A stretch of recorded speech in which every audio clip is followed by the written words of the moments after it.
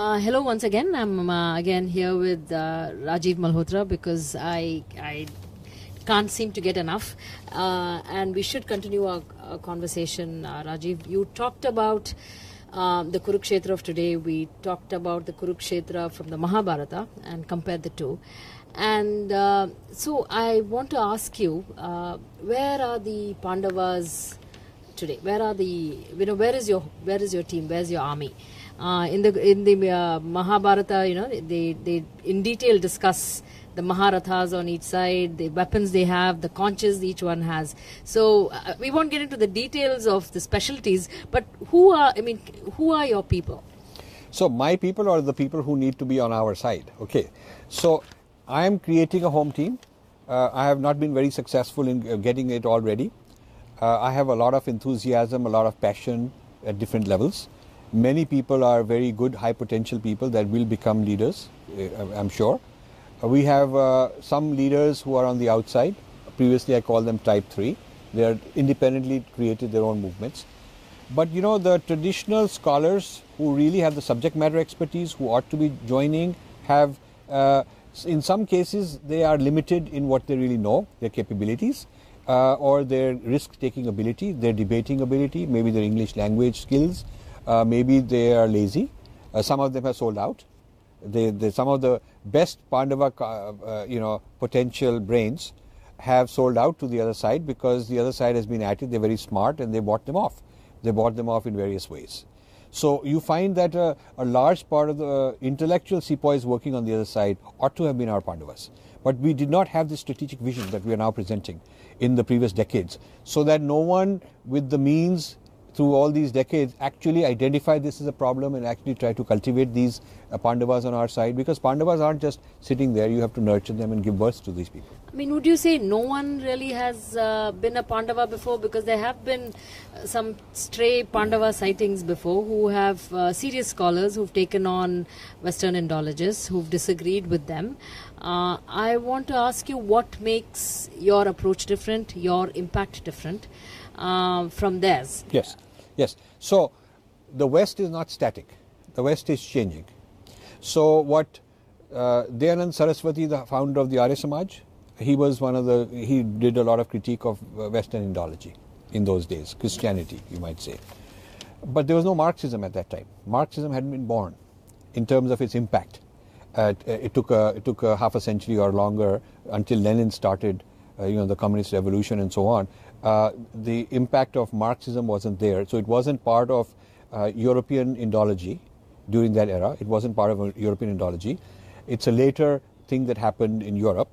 So at that time, the Indians who gave a response to the European Indology did not give a response to the Marxist version because it wasn't there. Mm-hmm. So just like every time the European thought advances, it advanced from a Christian version to an Enlightenment era version to a Marxist version to a postmodernist version. So every time it advances, then you need on our side another advance to respond to it. So this is why if somebody has responded to version N of Indology, then when they come up with N+1, you need a whole new approach to respond to. So you can't live in the old laurels. You can't say somebody has done this before, because the West is always moving. There is no finality of West, and there's no finality of our Purva Paksha of the West. This is a problem I have with people who feel it's already been done. It's a tendency of our people to say that it's all been thought of, everything has been done, so you don't have to do anything now. And it's a very nice cop-out to do nothing and to have a lazy life and say, oh no, it's all been done, it's all been written once, that sort of thing. Now, does it mean that traditional scholars, and I don't mean to deviate, but to keep up with this kind of thing, does it mean traditional scholars should also keep up with the Western social sciences constantly? Yes. I mean, I'm sure if there was somebody debating against Shankara, the Advaita, because they were against Vedanta, then a few centuries later they would have to brush up on what Ramanujan said and have to debate him, and then debate the Dvaits and so on. So every time Vedanta advanced, those people who wanted to debate against them would also have to advance their knowledge. You cannot go on arguing against Shankara and say I've debunked Vedanta, because Vedanta also has evolved. So this is a fallacy we have, to assume that the opposing side is sitting with their bows and arrows, that's their weapons, and we can fight them. Their weapons have advanced way beyond our knowledge of them. This is how obsolete we are, because we haven't gone and looked at them. We haven't sent our people to understand and come back. When we sent our people to understand the West, they just stayed there and became westernized. Right. Or they came back as the sepoys of the West. Now the West sends missionaries. They don't convert and become Hindus and desert. They send their anthropologists. They transported the whole Marxist ideology to the Indian left. The Indian left is not a homegrown Marxist ideology. It came from Europe. The whole post-colonial ideology came from Europe that the Indians have. The whole postmodernist thought came from Europe. Europeans have been very successful in exporting things that take a permanent base in India. We have not been able to do that in that same way, in terms of sending people who will learn Western thought very critically, bring it back and tell us how to critique the latest thought. So this business of me critiquing Wendy Doniger got the same response from our traditionalists. There's nothing new. These are all missionaries doing it. There's nothing to do with missionaries in this. It has to do with Freudian psychoanalysis. They were just lazy to understand. The same is now happening with Pollock. People wanting to say we've already done it, Right. but we haven't. Now, we have a very rich tradition of intellectual rigor, debate, and such, like you pointed out with Bhagavad Pada Adi Shankara's work, things like that. Now, but in modern times, we find that we are afraid to put a good challenge to the West. We are afraid to debate. Now, where did this debate? I mean, this divide happen, and what's the cause for this? So, in the Battle for Sanskrit, in one of the final chapters, I've actually addressed why did the death of Purva Paksha. I call it the death. It's a section where I talk about when did this happen. Why is it that during the Islamic period, there wasn't a real solid rebuttal to Islam from an intellectual standpoint? I mean, we were fighting them on a military basis, but why didn't we say, okay, now these guys have come from somewhere else, they have a different siddhant, what is wrong with it from our point of view, and why aren't we teaching in our pathshalas how to argue back to the Muslims? And then when the British came, there was not that much of a response. There was some response here and there, like Dayanand Saraswati of the Arya Samaj and a few others did give responses. But the British had been here much longer, much earlier. The Portuguese were here long ago. Now, some sporadic examples exist where some Brahmins really debated them. But this was not institutionalized as our training. It was like one man's effort, and it died with that one man. It did not become part of the institutionalization of learning the way the debates in Vedanta with the other people became part of the institutionalized education system. So for some reason, after the era of the Vedantins, we did not institutionalize ongoing new updated Purva Paksha, Uttar Paksha debates with opposing sides. Now there are different theories on why it happened. One theory is that the Buddhists made us kind of not very aggressive in fighting. This is one theory. Another theory I've heard is that the Arthashastra was our vehicle for learning how to have strategy, cunning, how to interpret the other guy, how to read between the lines. Arthashastra was the vehicle, and Arthashastra disappeared. Arthashastra, a copy was found in the early 1900s by some farmer in Kerala or I don't know, somewhere. Until then, for centuries, Arthashastra, we knew that such a thing did exist because it was referenced, but we couldn't find a copy of it. So it means that it was not in active teaching. For some reason, we stopped teaching that. Now, could it be, it's just a theory, that the foreign rulers, first the Muslims and then the British, did not want the Hindus to be strategic. One way you rule over people who are very intelligent is you deny them the strategic thinking. Because the smart strategic people are the ones who revolt against you. Right. You can keep them happy with saying everything is one and it's all Brahman ultimately. Give me your wealth and your karma doesn't allow you to have wealth. Make a fool out of them in a sense. So a lot of our people perhaps got duped or deceived, deluded, because we lost that aggressiveness, we lost that kshatriyata. So that was it the Buddhists who did it? Was it the Arthashastra absence that you did it? Is it that we lost so much in battles with the Muslims that the only way to survive was you become their slave, and then you accept them as the masters, and you are very happy with one roti and one little thing, and you keep praising the glory of not having any material wealth, which was traditionally not the case in our society. So this whole business of a loser mentality, lose and find glory in that. That I can see, or I gave it up to you, you took my money, or good, you took it, now I don't need it. This kind of a thing we were taught, perhaps, as a slave mentality. This is theory. This is theory. Right. So for some reason we did not have this aggression that we once did in the early periods. The texts have debate aggression. People talk with great audacity. They're very tough on each other, and they talk back, and they're not with really rigor. With rigor. Analysis. Why did that go away? Why is it that for so many centuries we did not produce that kind of stuff? Or where we produced, people will find me this example or that example, and I'll quickly tell them it did not become institutionalized. It is not something that became part of the Pathshala curriculum. Maybe some guy produced it, but so what? This is an important thing we should think about. Is that we should not accept that we are passive people. We should not accept that. But somehow we've become passive, and we need to get re-energized. No, that's true. Now, you, with the Battle of Sanskrit, you traveled all across India. Now, tell me, there are some prominent members in the Hindu community, as prominent leaders, thinkers, who seem aligned with your ideology, but even they don't make it to your team, your Pandava army. So, what's happening there? So, I got a lot of support, so many endorsements in my book, so many people inviting me, so many institutions like Delhi University Sanskrit Department, JNU Sanskrit Department. These are top-notch places. Bharatiya, this whole Rashtriya Sanskrit Sansthan, Sanskrit Bharati. So many great institutions supported me and still support me, and their leaders are very close to me. I'm in regular touch with them. So I am very solidly entrenched in those kind of circles. At the same time, there are circles where you can think it's jealousy, where you can think it's defense by offense. Means I'm embarrassed, I haven't done in my job, this guy's exposed that we haven't been doing our job, so I'll find some flaws and jump at him, and it's more like a defensive reaction. I don't know what to make of it, but it is unproductive. In other words, there are prominent one or two people only who have basically not come forth with hey, I'll join this battle and here I am. When I tell them come join the battle, in fact I want you to take over. I would like to move on to my next battle, because I'm not a one battle man. I'm a serial producer of these warrior kind of books. So I'm ready to go on to the next one. This was not my first, this is not my last.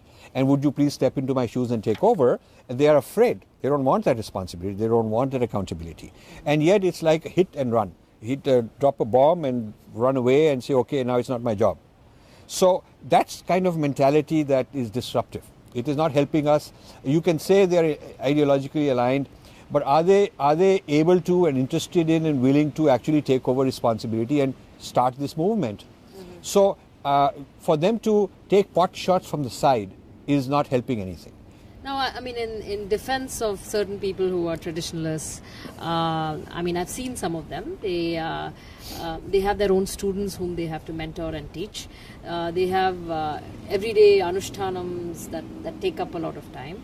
And then they have research and learning and teaching that they do on the side as well.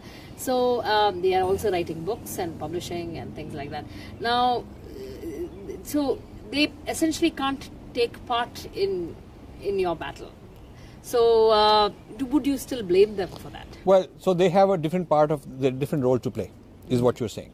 They have different roles to play. Which is a full plate, consuming. And those are roles I'm not playing. Right. But so they have certain roles to play, and mine is different roles they don't want to play. Now, I don't interfere in their roles. I don't claim you guys are no good and I'm better. I don't try to diss their efforts. I realize that they are good in what they do, and I respect them.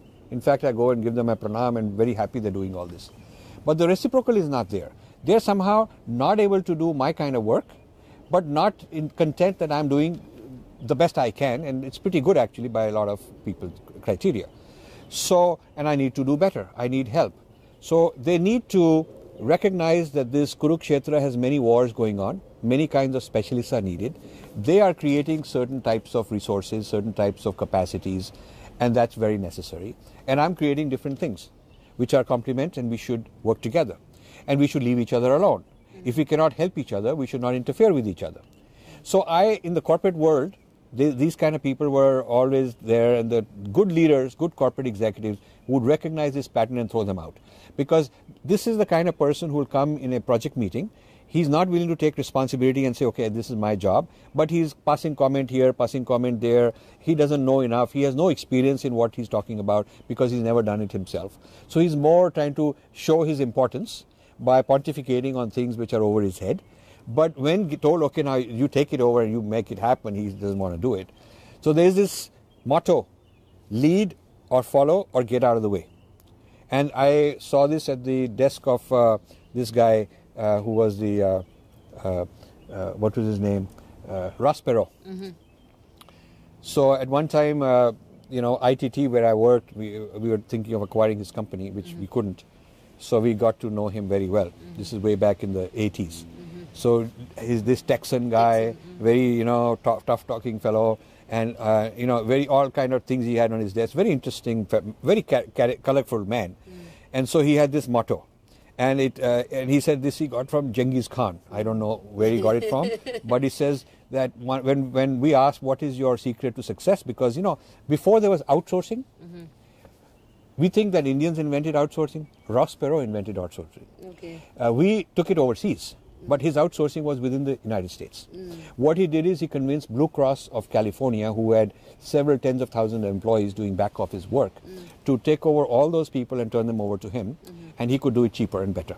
So he showed that you could take paperwork, back office work, and outsource it to a vendor, and he became a very rich man. And then he started going to one big organization after another and outsourcing, and his EDS, the system was EDS system, which was later acquired by others and so on, became the first large successful outsourcing company. Long before, years before Indians got involved in this, he had done it. So he's a visionary and a very strong man. So we wanted to know how he's doing all this, and this was his motto, that you tell a person you lead, I'll give you this leadership, you do it. If you can't, then you follow this guy. Otherwise, just get out of the way. Now that I thought was very smart. So I have come up with type 1, who is the opponent in the Kurukshetra. Type 2 is my home team. You're welcome to come and join my home team. Type 3 are independent leaders who are huge leaders. They made a big impact, and you can lead. You can be one of those. You can follow in my organization and actually become a leader, eventually grow and become your own leader. But if you can't be any of these, then you should just get out of the way. Don't just mess around, take a hit here and then go running away and then talk something and say, oh, no, I was actually helping you, sir. I was trying to tell you what to do your job better. I mean, just nuisance kind of people. So I feel that is what is the problem facing our community. We have talent that has not learned teamwork. Right. No, so that is my next question. So if we can't, you do this lead, follow, get out of the way, but also how do we try and bring in people so they work well together? And teamwork is a buzzword that everybody uses in corporations all over the world now. And so give me concrete examples of what you saw as good teamwork in your business life, and how we could apply some of those concepts in the Kurukshetra. In the corporate world, so much I learned about management, the way the Americans do it, and I found the ability for people who are opponents to come together, to compartmentalize what they're opposing and come together and work as a team when they need to. So one example is where we had I was one of these very fast-moving young kind of guys in the corporate world, working for a CEO at the top. And so my boss and another, we were sitting in a meeting. Two of the senior most guys were having a bitter fight with each other. Bitter fight in the sense that they were really getting personal, which is rare in the American establishment. They're supposed to keep that guard, and particularly the Protestant, cold, logical, analytical, safe. Professional, yeah. Very professional. It's a kind of a Protestant yoga. that is kind of a self-control, external. Our yoga is internal. This is a yoga of demeanor.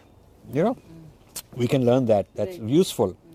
So these two guys were after each other, and so the young people like us, 4 or 5 sitting there, very embarrassed because, you know, this is not supposed to happen. It's like parents fighting. The kids are very embarrassed what to do, you know. And then the parents have to try to pretend we're not really fighting, you know. So what happened is, we were just scandalized. So later, we were to go to dinner. This was some retreat. We were in a retreat called Bolton near Massachusetts, which was owned by our company, a golf resort. So later, when it was dinner time, my boss walked over to my room, said, let's go. We walk to the dinner place. So we were walking. It's a long-winded walk, beautiful woods and all that, evening time. And we're hearing, we see lights off the tennis courts. And we're wondering, tennis court, why would somebody playing tennis? And we're hearing the ball, ding, ding. So my boss says, you know what is going on? I said, Bob, what's going on? He said, those two guys are playing. Dueling it out. So I said, no. So I said, why are they playing? He says, so that people like you know that they're a team. Oh, wow. Okay, in front, whatever is going on, it's very important before the news leaks out tomorrow and goes all over the world that there's been this big scandal. Before that happens, it's very important that you and all the other guys and me, we'll all know that they're actually no fight, they're actually nice. And sure enough, when we walked by the tennis court, these two guys were playing tennis. And sure enough, they came to the dinner very nicely sitting and toasting each other and very civil. So this, I saw this. And actually my boss in this particular instance was a Jewish guy. And he sort of saw me as like his son, you know. I was late 20s and he was double my age. So he used to give me a lot of gyan, you know, about, he would call it, this is white Protestant culture. This is a Jewish guy telling me that they will never show emotions.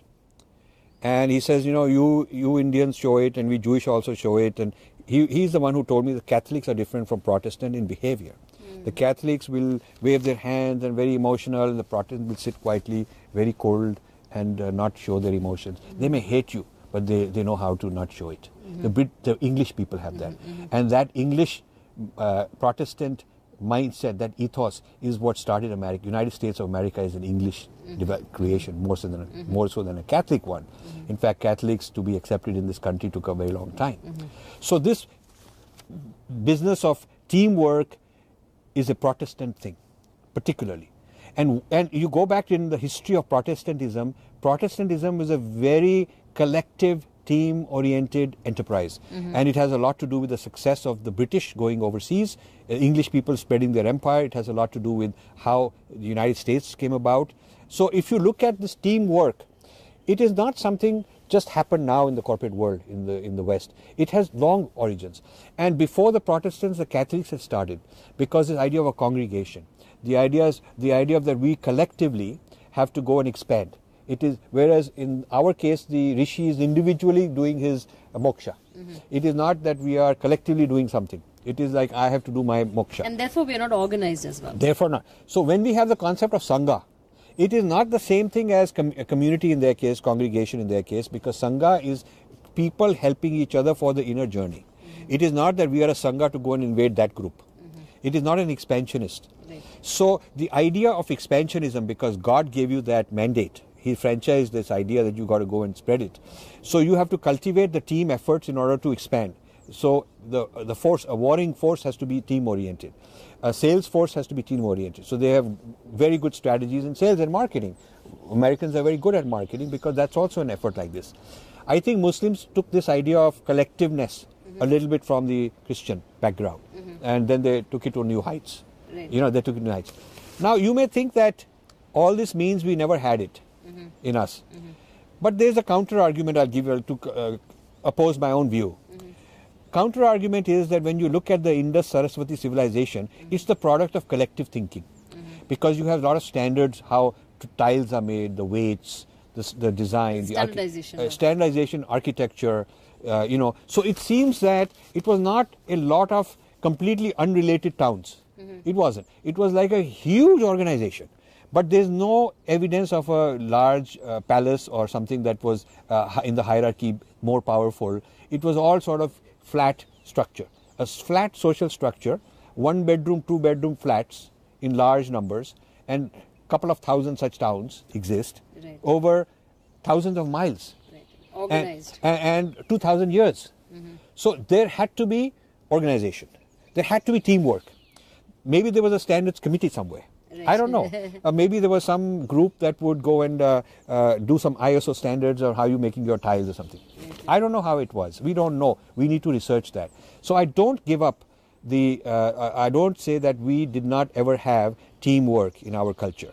I've studied in a detailed way how the West has it and what's their origin, which is very biblical origin. In our case, why we lost it, I don't know. But I have these theories that it was foreign invasions and various disruptions that we lost this whole Purva Paksha of other people, critical analysis of other people, teams were lost, team building was lost. Because, somebody ruling over you and want to make you into a slave, want to break down your organization. Because as long as you're organized, you're a threat. So the moment your organization is broken, then you have become like an individual, you're vulnerable, then you join my organization as a slave. I'll give you the marching orders. I'll give you a job description. Right. Yeah. So this may be the cause of our lack of teamwork. The other side of this whole thing is also the inferiority complex Yes. that we have. Yes. How do you combat that? How do you make us feel? How does a Hindu feel psychologically confident? You see, we lost all the varnas. If you think of varnas in a modern sense, if you think of varnas as sort of social capital, we lost the political capital, the intellectual capital, the financial capital.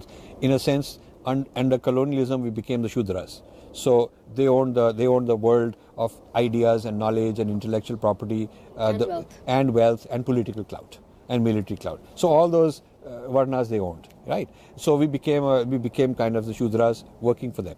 That is what my idea of the third world is. When you take a whole group of people and suck all the stuff out of them and turn them into slaves, then you turn them into Shudras. So when they blame us for abusing Shudras and all that, we should tell them that they've actually created more Shudras in the world than anybody else has, if you really think about it. So I think we gained back the political varna at 1947 when we got the independence. But we didn't have any money and we didn't have intellectual clout. We lost all that. So now in the last 5-10 years, we've got all these billionaires. So we've hopefully got some, financial Vaishyas we've got. But they're a bit selfish. They're all into their own personal stuff, going around doing selfish things. They're really not into nation building. And here I'll tell you, the Rockefellers and the Ford Foundation people and the Carnegies, they were really into nation building. If you look at the history, the contributions of Carnegie and Rockefeller and Ford and many others like them to the construction of the United States is absolutely very amazing what all they did, how much they put in for building a society, building libraries, building universities. And the idea of America. And the idea of America and building foreign policy. Some bad things, a lot of racism and bad things also, but whatever it is, they at least built whatever nation we have. But in India, these guys are not into nation building. They are more into personal wealth accumulation, living the jet set life with 1 foot outside India, lot of money into accounts here and there. Almost like if India fell apart, they're okay. So they are not really committed and invested so much in India that they can't afford to lose it. That's the problem I see with them. So, but at least to some extent, there is also now a rising middle class. So some wealth is also coming back.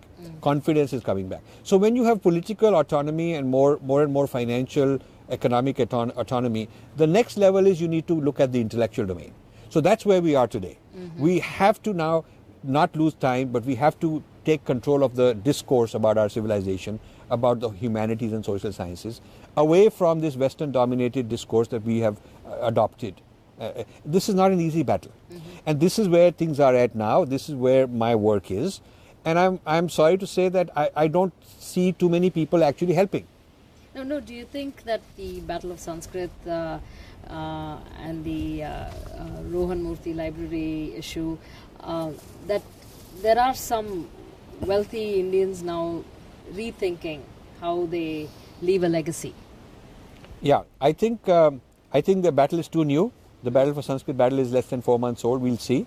What we have done is we've challenged and shaken up the previous way of thinking that, it was uncontested. Nobody had stood up and said, here is this man from overseas who's getting all this grant to get 500 volumes translated. My God, There is no review committee from the traditional side to critique him. There is no kind of evaluation going on. I mean, it's like because he's so great, he's unchallenged. Nobody dares to stand up to him. Now we've questioned that. But of course they've come back fighting with all their weapons and all the mainstream media supporting this man. But the cracks are there in their edifice. That's clear.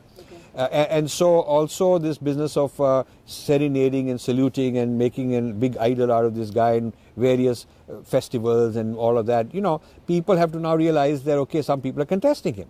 Okay, so I've stuck my neck out. And it's very sort of sad. I stick my neck out. I expect a lot of people behind me. Right. And they love this bullfight. This bull is tough bull, we back him. But when he's hit, we run away. So there is this... in this movie about D-Day, what is it called? The Great something, where General Patton, when the Allied forces, when the United States invades, Europe to get rid of Hitler. There is this General Patton. There's a scene where General Patton is in one of these tanks and he's going forward, and there's a huge army of tanks, rows and rows, all these people following him. I have these nightmares that I'm in one of these and I'm running this Kurukshetra, and when I look back, they're all backing me, big, drums beating and all that. And when the fighting starts, I look back and they all run away. This is my nightmare because I face this all the time. It's almost like I have to go calling up saying, hey, hello, boy, that they hit. Oh yeah, I was thinking, but something, ultimate victory will be ours, sir. You don't have to worry, ultimate victory will be ours, sir. Hinduism has survived so long. And sir, I'm praying for you. This is the Kurukshetra, the Kshatriyata level.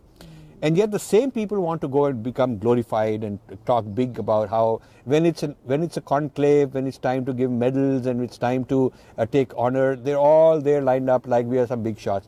But they don't have combat experience. And I'm sorry, combat experience is not talking to insiders.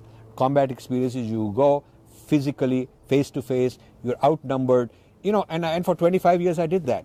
And most of the time in the first 15 years, I was the only Hindu standing up in big gatherings and not afraid to whatever they'll say to me and insult me and abuse me and all that. But I have to say my piece. And that's how I learned. You learn fighting, not in some controlled environment and friendly fight. You learn fighting in the combat field, in the actual battlefield, being fought at with arrows, bullets shot at you. And only then you learn how to fight back. Right. So this kind of a spirit we haven't had. Right. That's a problem. Now, how do you bring this teamwork that we spoke about earlier into the Kurukshetra? How do you apply it? Give me examples, concrete ways that people can... So I think that can work together. So teamwork is a part of institution building. There are three components that we need. One is knowledge, second is human resource, and third is institutions. If you have knowledge, I'm producing knowledge, and we need to produce a lot more. Knowledge of various kinds, both disrupting the other side and constructing our side. The disruptive knowledge and the constructive knowledge. We need to do both. And it's a huge, broad spectrum of knowledge we need to produce. There's enough room for everybody. We don't have to compete and bring down anybody else. If you have a specialized area, go do it. Let somebody else do whatever they're doing. So this knowledge development is a big part. Then the second area is human resource development.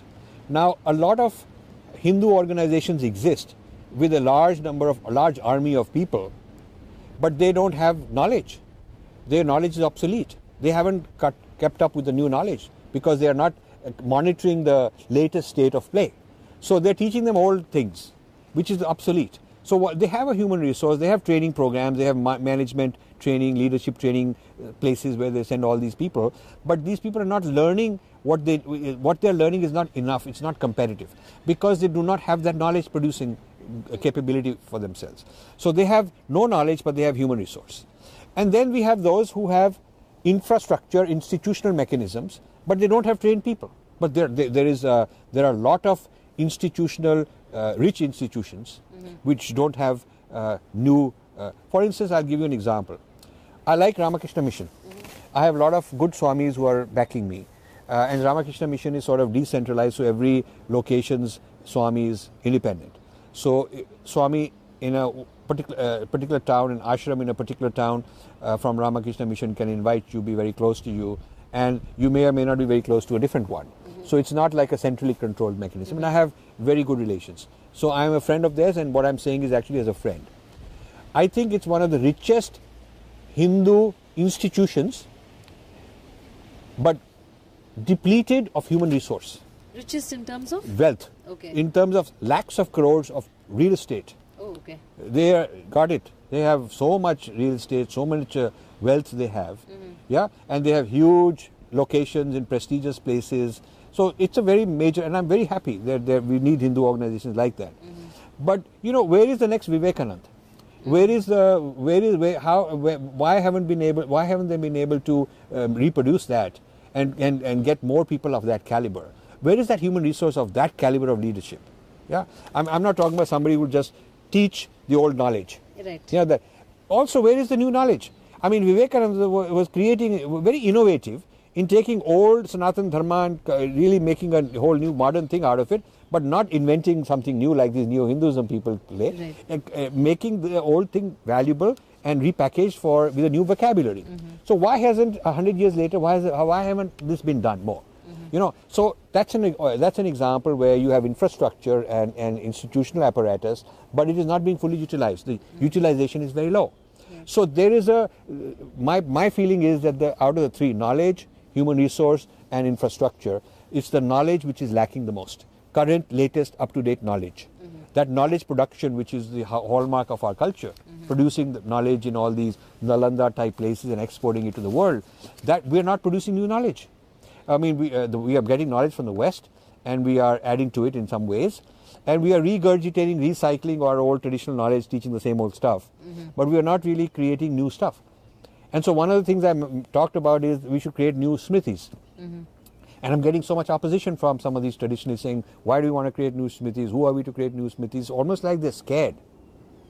You know who's creating new smrtis? Pollock students. They have something called liberation philology. Right. Political philology is the diagnostic. Diagnose, using their lens, diagnose Hindu culture in a way that will deconstruct us. And This is the prescription.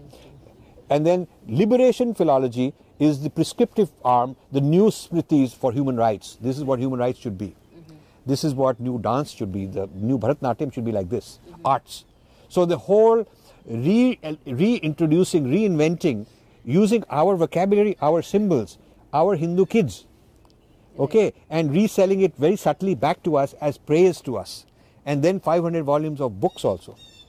So this is basically a whole new upgraded, or missed, or either distort, whatever, depending on your point of view, according to me, fabricated, distorted, infiltrated, poisoned smritis. According to them, upgraded smritis. So it depends on your point of view. So if we are afraid to do new smritis, and the new modern young people, they want modern things. They want to address modern things. They want modern vocabulary. They want something that is new, which addresses their generation. They don't want to keep parroting the same old thing. So all that supply is coming from those people, because our people are refusing to do it. Don't even know that we need to do it. Don't even know what the Pollock Group is doing. Right. That's how obsolete we are. So when we build intellectual capital, yes, like you're saying, what lessons can we learn from Western Indology as we do this? In your 25 years of experience in this field, what are the things that you see are key for success? Yeah, so the West has been at it for a long time in terms of studying us and creating knowledge, creating human resource, and creating institutional infrastructure. They've been at it for a very long time. I mean, they had the institutional infrastructure because the church was there, the empire was there. They had very powerful mechanisms. But to create, knowledge and then train their people in human resource to have a multiplier took a very long time. Back 10 years ago, I stopped doing an annual census of who's who in the West on India studies.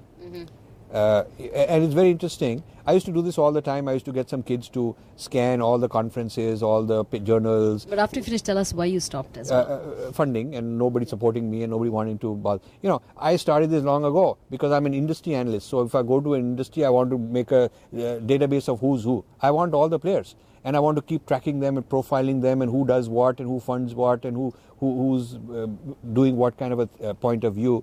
I had a huge database. And I used to go, whenever somebody would say they know it all, one of my favorite questions was, okay, how many people are full-time professionals, full-time researchers on India? Tell me, is it 500, is it 5,000, is it 2,000? Tell me. And they didn't know. They had no clue. So I would give them the number. I would say I can send you a breakdown by discipline and by this place, that place, that place. I could tell them. Now, this was actually a very large number of people, a few thousand. And I had breakdown by what all they're doing. It takes a lot of money to fund all this. It takes a lot of strategy to put it all together. There's a reason for putting it together. You're not doing it as a hobby and you're not doing it out of generosity. You're doing it because it helps you, manage different parts of the world. And South Asia was not the only one. They had similar for China and similar for Russia and similar for various parts of the world. A very systematic way of studying different parts of the world on their own terms. So this has to come from the highest level. It's not something that I can or a few of us can manage. We need a lot of government support. We need the Indian equivalent of Ford Foundation. Where is the Indian equivalent of all these Carnegie Foundation and whatever, all these different Templeton Foundation, Rockefeller people, Fulbright. These are all private endowments and Pew Trust. So these are all private endowments. We have spent our money on some other things and not into the huge, there are a few foundations, but they are doing very small tactical work. They got 5 people somewhere. They're not really into this.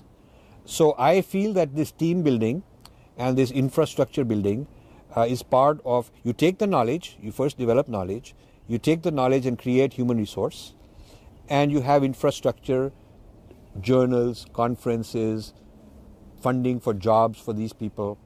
You have a whole strategy to do that, and then you will get some results. So in a very small scale way, I think this initiative of Kannan, Professor Kannan in Bangalore, who's going to do this conference on Pollock, response to Pollock in Chennai in July, and then there'll be another one. And each of these conferences bring a few tens of people, and they will be analyzed. How do you create more Kannans, if you will? So I don't know. I think Kannan is a very good man. He combines knowledge of Sanskrit. He knows Kannada, and he's brilliant in English. And main thing about him is his attitude is one to learn. I'll tell you something.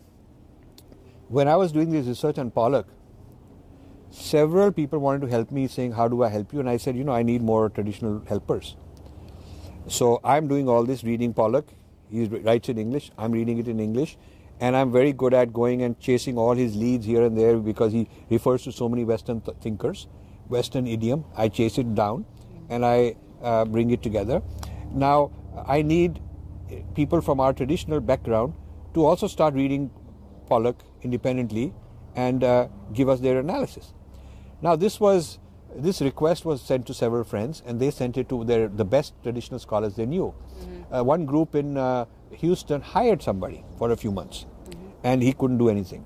One person in Denver hired somebody.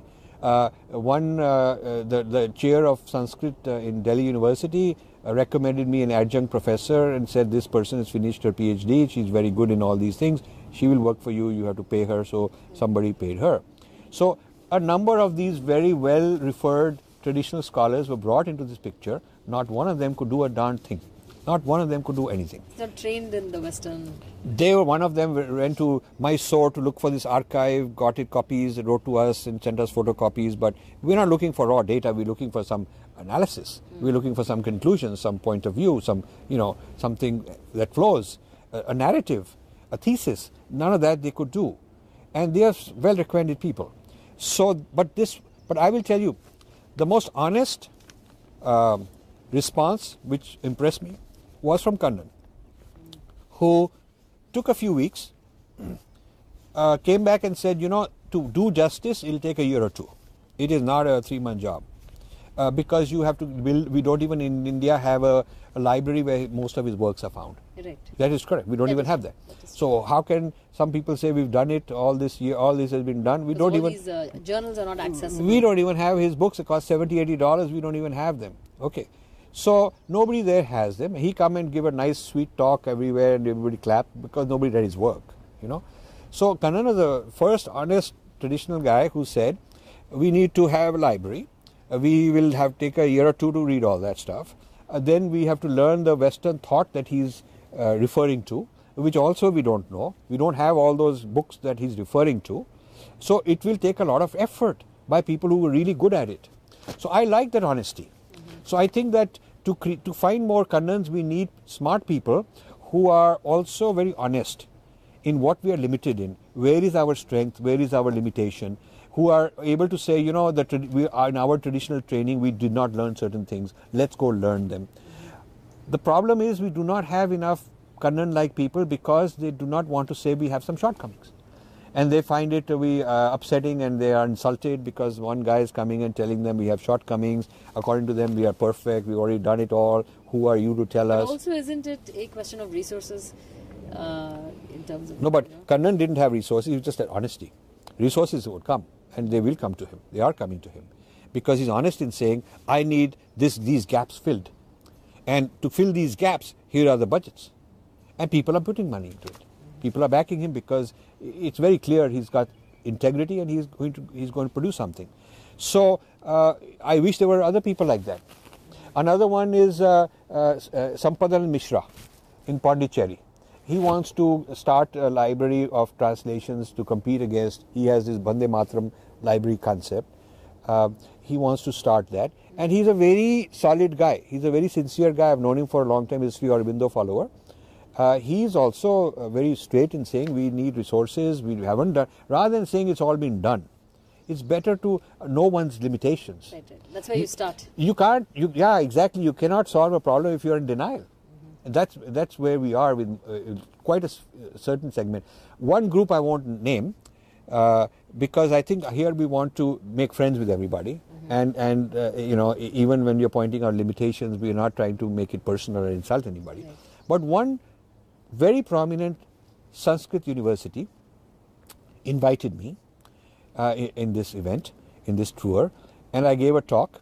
And I talked about, I said, how many of you have ever done Purva Paksha, Uttar Paksha of Western Indologists? And nobody raised their hand. There were about 200 people. So I said, none of you have done it. So, you know, this is very strange. One guy raised his hand and then second guy.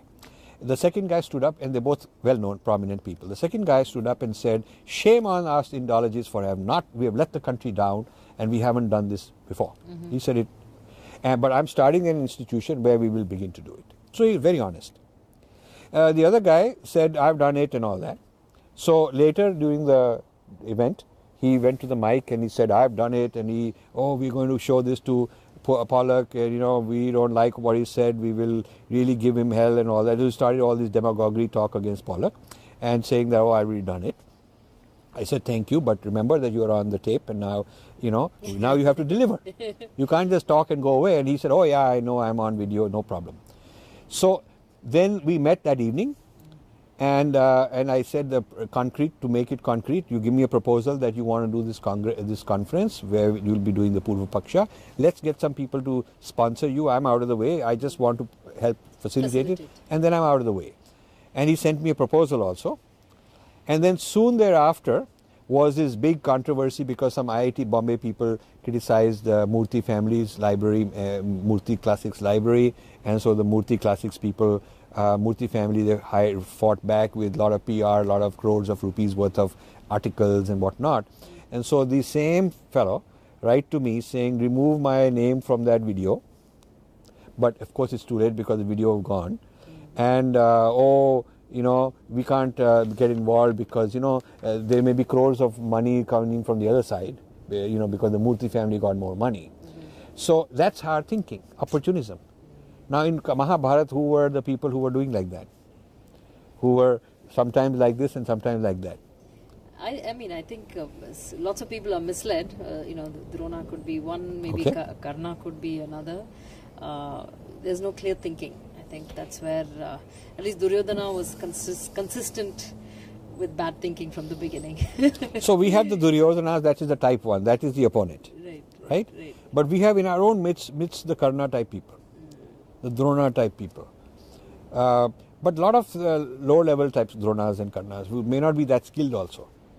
But they are this opportunists running around, jumping from this side to that side, privately saying one thing, publicly saying another thing.